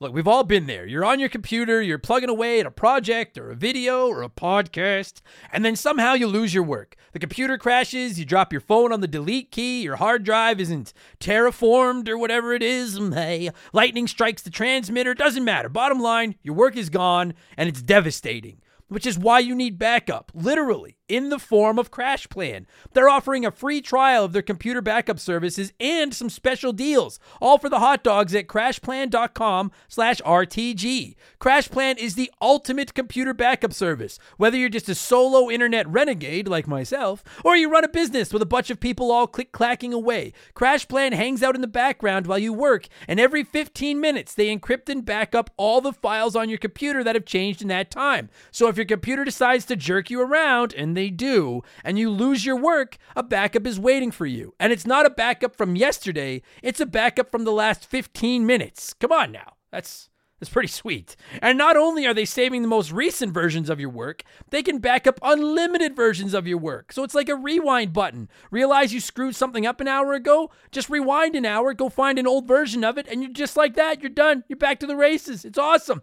Time is money. Don't waste your day redoing your work in a rage-filled stupor if something goes wrong. Check out CrashPlan, invest in a safety net, and save yourself a ton of time and stress when your computer decides not to play nice. Seems like a no-brainer to me. Go to crashplan.com/RTG to sign up for a free trial and take advantage of one of their limited-time buy-one-get-one offers for Remember the Game listeners. That's crashplan.com/RTG.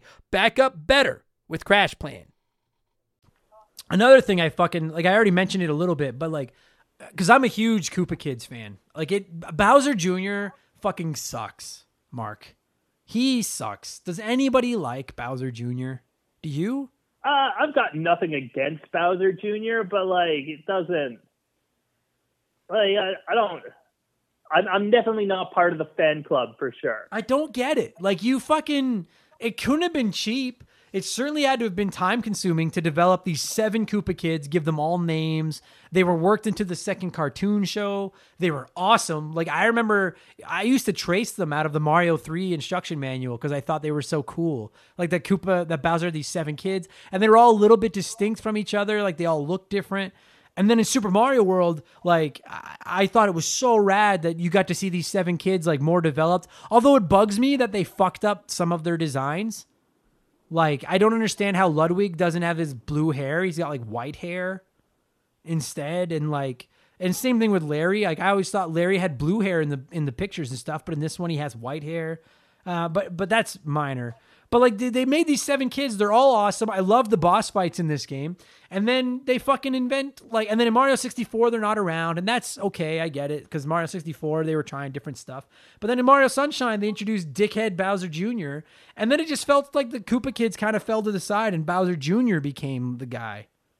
And it was I hate him. The Koopa Kids have never been in a 3D Mario game, and No. I would love to see them in a 3D Mario game. Me too. I don't get it. I would have liked to see it in Odyssey. And don't get me wrong, I liked the Brutals. I liked that they introduced something new as the secondary villains.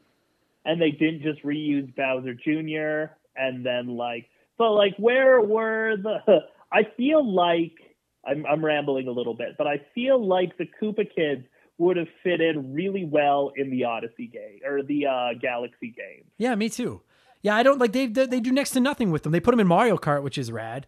And then they kind of got snuck into Smash Brothers as alternate costumes for Bowser Jr.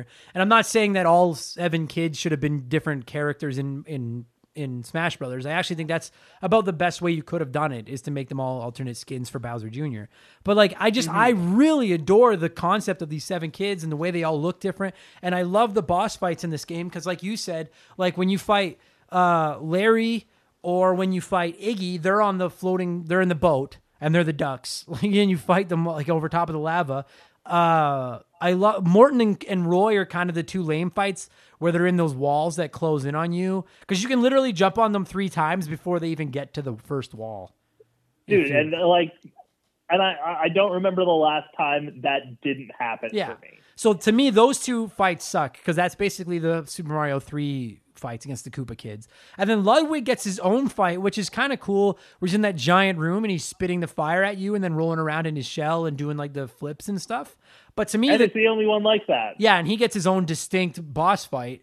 And then to me, the best boss fights in the game are Lemmy and Wendy, where they're in the pipes, and every time they pop their head out of one of the pipes, there's the 2 clearly made like horribly made like fake versions of them.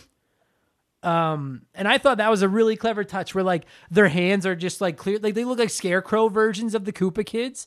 And your first instinct is like, and if you're close to one of them, like I jump on them still to this day. If I'm close to one of them when they pop out of the pipe, I think those are. You don't great. know where you don't know where the real one's going to pop up, and I think that's a very creative way to do those boss fights. Because it does, like, especially the one where there's, like, fire, like those 2 fireballs bouncing around, because it creates a sense of urgency in the fight. Yeah. Yeah, I fucking love those fights. And then you throw in, there's additional fights, like, there's when you fight the giant Boo, and you're on the blue bricks, and you have to throw them up into the giant Boo. And then there's like all the Reznors. Yeah, I was just gonna say the Reznor fights. Like I really find the key to those Reznor fights are to get rid of 2 or 3 of them before the platforms start disappearing. You got to get rid of them fast. You know, those are actually named after Trent Reznor from Nine Inch Nails. I've always wondered that. Is that true? Yeah, they like named all of the like bosses after musicians. I like that. So all the Koopa kids are named after musicians of some sort. Oh yeah, that makes sense. I guess. Yeah, Ludwig even looks like fucking. That music, yeah, that does make sense. But you're right, yeah, like the Reznor fights are fucking rad. I'm glad there's no shitty Boom Boom. I would have liked to have seen Boom Boom come back, but his fights are hella lame and boring, so I can live with him not being there. Yeah. And then I think that to date, this is the best Bowser fight. Like, I mean, the Bowser fight in this game got trumped by the end boss in Yoshi's Island, which for my money is still the best Bowser battle of all time.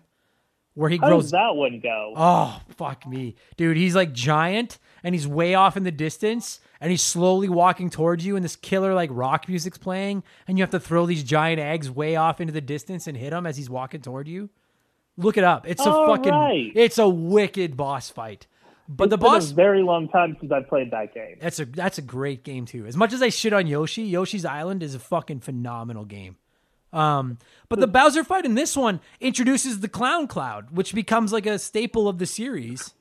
And I really like it. The boss fight's really not that creative or even that hard, but I love that he's in that fucking giant cloud. He looks cool. I love that Peach keeps popping up like she's in the Clown Cloud and she's throwing mushrooms to you and screaming help. Like I love this game. I kind of like that the screen kind of goes blank. Like the whole game, you're like score and your live count is at the top of the screen. At this point of the game, it's like we're turning all that off. It's just you and Bowser now. Yeah, dude, yes, that gets so epic when the score and everything is gone. It really puts you in the moment where you're up on the sky and you hear like the thunder and lightning going off and the music gets intense. I know you guys, if you're just for the record, if you guys are listening to this, I know you can probably hear a little echo of me. There's nothing I can do about that. I don't know why that's happening, so I'm sorry. But yeah, you're right. The way they get rid of the HUD and make it like a real intense boss fight, the only thing that shows up top is your extra item, if you have one. Yeah. Which I kind of wish wasn't there, but it doesn't ruin the effect or anything like that. And then it just, like, I could go on about this game for like 2 more hours, but it's like I think we both could. Yeah, like the amount of variation. We could both write like a PhD thesis about this game. Yeah, absolutely. Like the amount of variety in the levels. Like some levels you're just on the ground, and then some levels you're underground. Some levels you're in the sky. Some levels you're on bridges. You're underwater. You're in ice levels. I love that when you're in cave levels, you hear the echo. Like that's such a little thing. But like when you kick a shell, you hear it, or when you spin your cape, you hear it. That's one of those little things. And also the music always fits the level exactly. Yeah. Oh, the music in this game is so fucking good, man. Everything. I adore this game. And like most of the music is just a variation of the main theme, but it still works so well. Yeah.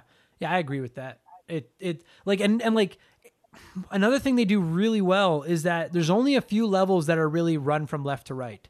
Like between going up and down or backwards sometimes, or like hidden maps, or even just the like jumping and the variety. Like it doesn't really feel like, outside of maybe Dinosaur Island to start the game, the levels don't feel the same. Do you know what I mean? And Dinosaur Island is kind of just there to get you accustomed to how the game feels. Yeah, it's like your tutorial level. So, and I love the way the overworld, the map changes as you unlock stuff. Like when you're in Vanilla Dome, if you go up top to go across that bridge to that fortress to fight Reznor, then that bridge shows up, and then you see that bridge for the rest of the game. You know what I mean? And when you destroy a fortress, the fortress crumbles. And like when you beat Ludwig right before the Enchanted Forest, there's that little animation where like the castle explodes, and then you see that damage fall on that cactus thing in the background, and then it puts a Band-Aid on its head. And then for the rest of the game, that cactus has the Band-Aid on its head on the actual map. Like your actions feel like they have consequences in the world, and that's what's so interesting about this game. Yeah, to this day, I think, you guys know I think this is the best Mario game ever made. But like I think this is the best overworld in any Mario game ever. Like it's so bright and colorful and animated, and each world feels different, but they all feel like legitimately connected. Like they never feel like they shouldn't be connected. Do you know what I mean? Like, I know exactly what you mean. It feels so like, it feels kind of like a real space. Yeah, it really does. Yeah. And then another thing, dude, we're at an hour already. We're going to stop soon, guys. I promise. Well, maybe you guys don't care, but like Mark probably has a life. I kind of have a life. To unlock the Valley of Bowser, which, I fucking love the music in Valley of Bowser like that. I know I'm going to try to do it, but I love that music. But the last level there it is. You're the musician of the group, is that. Right before you go in there, you have to go through that ghost ship. And I actually just recently read something that I never thought of. And they're like, that ghost ship could be a crashed airship from Mario 3.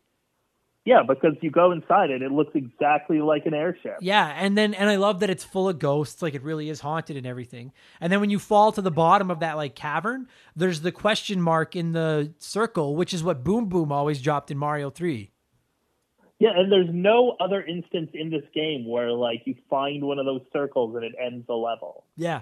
I thought that was so dope. And then you get that circle, and then it comes back to the main map, and that like super dramatic music plays, and then Bowser's head like rises out of those rocks, and you walk in, and then you're in the Valley of Bowser. And another thing that's fucking rad is way back in Donut Plains, you can go into that one pipe where you can see the Valley of Bowser. You're up on that cliff, and you just play that one level. Do you know what I'm talking about? Yeah, like you can't get to it, but you can see it. Yeah, and I remember finding that as a kid and just being like, oh, because Bowser's castle is so cool because it's big, and you see Bowser flying in the sky behind the castle, and there's like the bright neon sign that says Bowser like flashing on his castle, which is like so stupid and obtuse. But like, I feel like that was I feel like this was the first game where they started to give Bowser almost like a little bit of a sense of humor. Like, you know what I mean? Like they made him a little silly. He has his cloud thing, and he's got his he has like a big tower with his name on it. He yeah, has goofy hair. He's because in later games, charge of things that he shouldn't be in charge of. Yeah, because in later games, like someone else in 2020. But all right, yeah, like he becomes kind of funny in the later games, and this is like the first time where he's not just the big scary dragon at the end of the castle. Like they give him a little bit of attitude. And I thought that was fucking hilarious. I also love, dude, when you're in his castle, that last stretch before you fight him, where you just have like that spotlight. Yeah, there's no other section like that in the game. Like no. This game is throwing new things at you right up to the end. It's so inventive. I feel like one of the major criticisms that I will get on board with when it comes to the new Super Mario Brothers series is I think those games are a lot of fun, but they're just not as creative as Super Mario World was. Like they feel not even dry. Close. Like this game was just, but I mean, they've never counted on the new Super Mario Brothers games selling a console like they were banking on Super Mario World selling people on the Super Nintendo. Because you got to remember too, the Super Nintendo was Nintendo's second like home console. So there was a ton of I know my parents were like this for a while. There were probably a ton of parents that were like, you already have a Nintendo. And it was like, yeah, but look at this is the new Nintendo. And it was like, you don't need that. And like, it was called the Super Nintendo. And they really had to show people like, these are super versions of the games that you've already been playing on your original Nintendo. And like, you take, I mean, forget the original Super Mario Brothers, take Mario 3 and sit it beside Super Mario World. And it really does feel like a super version of this game, like of Mario 3. Like, it really feels like, no, you know, pay for the upgrade, you get a way better version of that game. Do you know what I mean? Well, and even like if you compare it to even games that are coming out now, it's about as dense as like, maybe not Mario Odyssey, but it's like easily as dense as the like Mario 3D World or Mario like Galaxy. Like, this game really holds its own and has aged better than most games that I can think of. Yeah, I feel like this game, I mean, retro, one of the hardest things about doing this podcast, one of the hardest things about being a retro gamer, period, is that some of the games that you loved as a kid just haven't aged that well, and they're harder to play now. And I really feel like that became an issue once we got into 3D. Like I've said it many times, the 64 and the PS1 have had the hardest time aging of any system for my money. But like, this game has aged, and not just this game, a lot of Super Nintendo games, and frankly, a lot of Sega Genesis games as well. They have aged so well. And this game, like, I feel like you could be a diehard gamer that's played through this game a million times and pick it up and play it and have a good time. You could never have played a video game and pick this up, and you may not beat it or unlock it all right away, but you could have fun and understand what you're doing pretty quick. Oh, absolutely. And it just looks like a cartoon. It does, and it's like it's a future-proof game because it was the last. Like I've said it a million times, the Super Nintendo was great because it was the last strictly two-dimensional console. Yeah. Whereas like the N64 didn't age as well because it was the first 3D one. So like the SNES was the height of 2D gaming. Yeah. The Nintendo 64 is like the fucking Atari of 3D. Like, it was the first, like, I get it. It was, I know I give it a lot of shit, but I understand it. But this game, you're right. Like, this was, they had perfected 2D gaming with these games. I love a lot of modern indie games, and I like a lot of, frankly, just, like, I mean, when I think of 2D platformers that have come out in the last few years, like, I love Donkey Kong Tropical Freeze. I love the new Super Mario Brothers games, but I just... If we're talking, like, the Messenger or Celeste, yeah, the Messenger, Celeste, Shovel Knight, like Dead Cells. There's so many indie games that come out. Yeah, Rayman is great. None of them to me can stand. Like, Super Mario World is just more fun, and I guess part of it is that I like that I know where everything is, and I like that it's comfort food. Like, it's muscle memory. I can turn my brain off and just enjoy this game, and I do feel like I give it bonus points because of the nostalgic ties I have to it and the great memories I have of it growing up. But I'm like, this is, to me, video games just don't get better or funner than Super Mario World. It's just the perfect... It's one of those things where you're having a bad week, you just turn on Super Mario, and it makes things better. Funny sidebar. So for those of you who don't know, Adam and I are both stand-up comics. I used to work at a comedy club here in Edmonton, and there's a thing you have to do when a performer is getting close to the end of their time. You have to flash a light at them just to let them know you have a few minutes left. So one night I brought my 3DS to work, and I was playing Super Mario World. And I, like, the guy who went on first, I flashed him when his time went up, and he brought up Adam, and I forgot to turn off the timer. And so, like, I was playing Super Mario World. I took a look down. I saw, Adam's at 17 minutes when he'd been on stage for, like, maybe 3. And I'm like, all right, time to light him. And Adam immediately was like, what the fuck is going on? And it was all because of Super Mario World. Yeah. So I ended up coming off, like, I ignored that light because I was like, Mark's wrong. I know how much time. I still have to do like 15 more minutes of my set. And then like 2 minutes later, Mark not only hits me with the light again, but he flashes it like click, click, click, click, which is basically comic speak of being like, dude, like, get off the stage. You're done. And so I was like, okay. So I was like, all right, well, guys, thanks a lot. Good night. And I'd done like 6 minutes of a 20-minute set. And I came off stage. And I remember the headliner in the back being like, dude, what the fuck? And I was like, I don't know. I got to go talk to Mark. And by the time I got back to the sound booth where Mark is, Mark had realized what he had done. And he's like, I'm sorry, I was playing Super Mario World and I forgot to start your timer over. And part of me was like, you fucking jackass. But another part of me was like, the manager didn't care. Nobody got mad at me. I wasn't really having that good a set anyway. And I was like, well, to be fair, he was playing Super Mario World. So that's a great, I forgot all about that. It's a great fucking story. I'm going to bring that up because I'm at that club tonight. So I'm going to fucking bring that. So am I. Yeah, I'll bringing that story up tonight. That's fun. I mean, dude, we could still talk about the different colored Yoshis. We could talk about the rest of the secret worlds. I love that when you go into the castles, you can hold on to the fences and the Koopa Troopas are on the other side and you can punch them through the fence. I thought that was like the coolest thing when I was a kid. There's that fucking timed level on Chocolate Island where based on how long it takes you to finish it, you get different exits. We could go on forever, but we're already at an hour and 10 minutes. So much. Yeah, there's just so much to this game. It's insane. I really, when we came up with the idea of remastering some of these games, they weren't at all slights, as I've said before. I'll probably have said it in the intro against the first guest. I hated it for myself. Mark, you're a comedian as well. You know that if you listen to your stand-up from 2 years ago and then listen to your stand-up now, that set from 2 years ago, you're going to find all the things you hate about it because you've gotten better over 2 years. And I feel the same way with the podcast. And it's always bothered me that anytime someone discovered the show, a lot of people go back to the first episode and start from the beginning. And it's always bothered me that they're going to hear this game and hear that episode and just, I don't have any energy. I feel like I'm reading out of a phone book. I feel bad for my guest, which was Chris, because I just sound so monotone and boring. And I'm like, dude, this is one of the greatest, this is my favorite video game ever. This game deserves love and respect. It's the reason this podcast exists. And I'm so glad that we spent an hour and 10 minutes jerking each other off talking about Super Mario World because it finally has gotten the love that it deserves. And we could easily do another hour 10. Yeah. So this is episode 105. On episode 210, we'll talk about the rest of Super Mario World.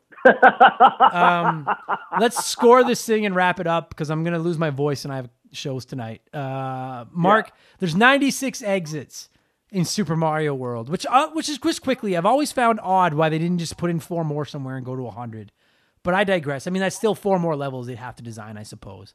Either way, there's 96 exits in this world or in this game. How many exits would you give Super Mario World out of 96? And you don't feel an obligation 94. to give it a perfect score.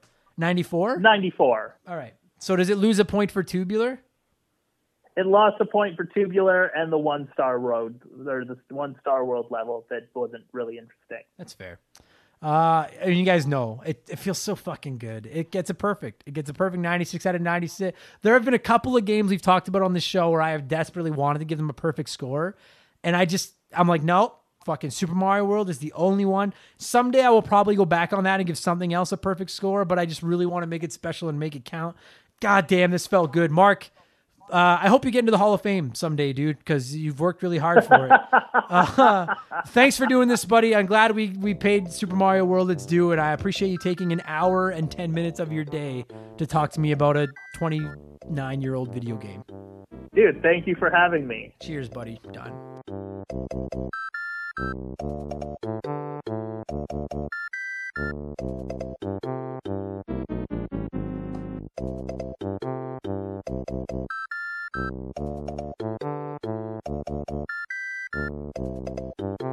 And that's going to do it for this week's episode. Mark, thank you for taking so much time out of your schedule to talk Super Mario World with me.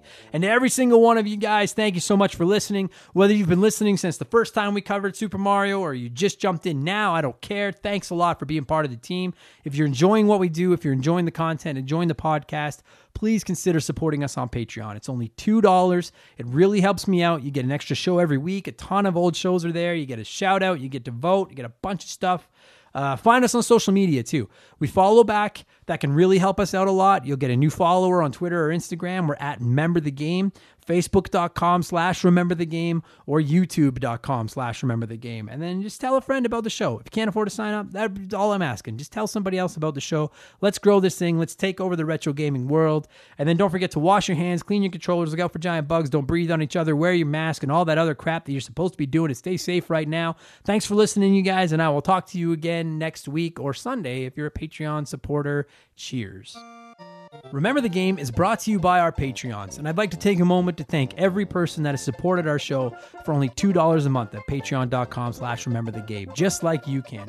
So a massive thank you to Aaron Cuphall, Adam Anderson, Alex Martinez, Andre, Andrew Castro, Andrew Halipchuk, Andrew Wright, Andy Baker, April Sane, Bader Barhumi, I'm going to get that wrong so every time, Ben Bulyu, Ben Busha, Ben Drinkin, Brandon O'Brien, Brian McKay, Bullfrog, Charlie M, Chris Fleury, Chris Wilson, Corey, Crash Bandicoot, Dan T, Dave L, Dave McGee, Dave Thompson, Desert Tortoise, Duhow, Doug Dorn, Dustin L, Dylan, Eric Cannard, Evan Refuse, Fraser Burns, Gary C, Jin and Chris, James Clark, Jason Adams, Jason Cortez, Jeffrey Mathis, Joe Buck, Joe Gillespie, Joe Mack, Jordan, Josh Morgan, Josh from Press Start to Join Podcast, Kate Roberts, Casey Rarick, Keegan Wilson, Kevin Donlin, Kevin Hufford, Cryptovox, Kyle Paul, Lane Orr, Lord Egbert, Luca, Mackenzie Wheeler, Mark McHugh, Mark209, Matt Brown, Michael Mathis, the Movie Epidemic Podcast,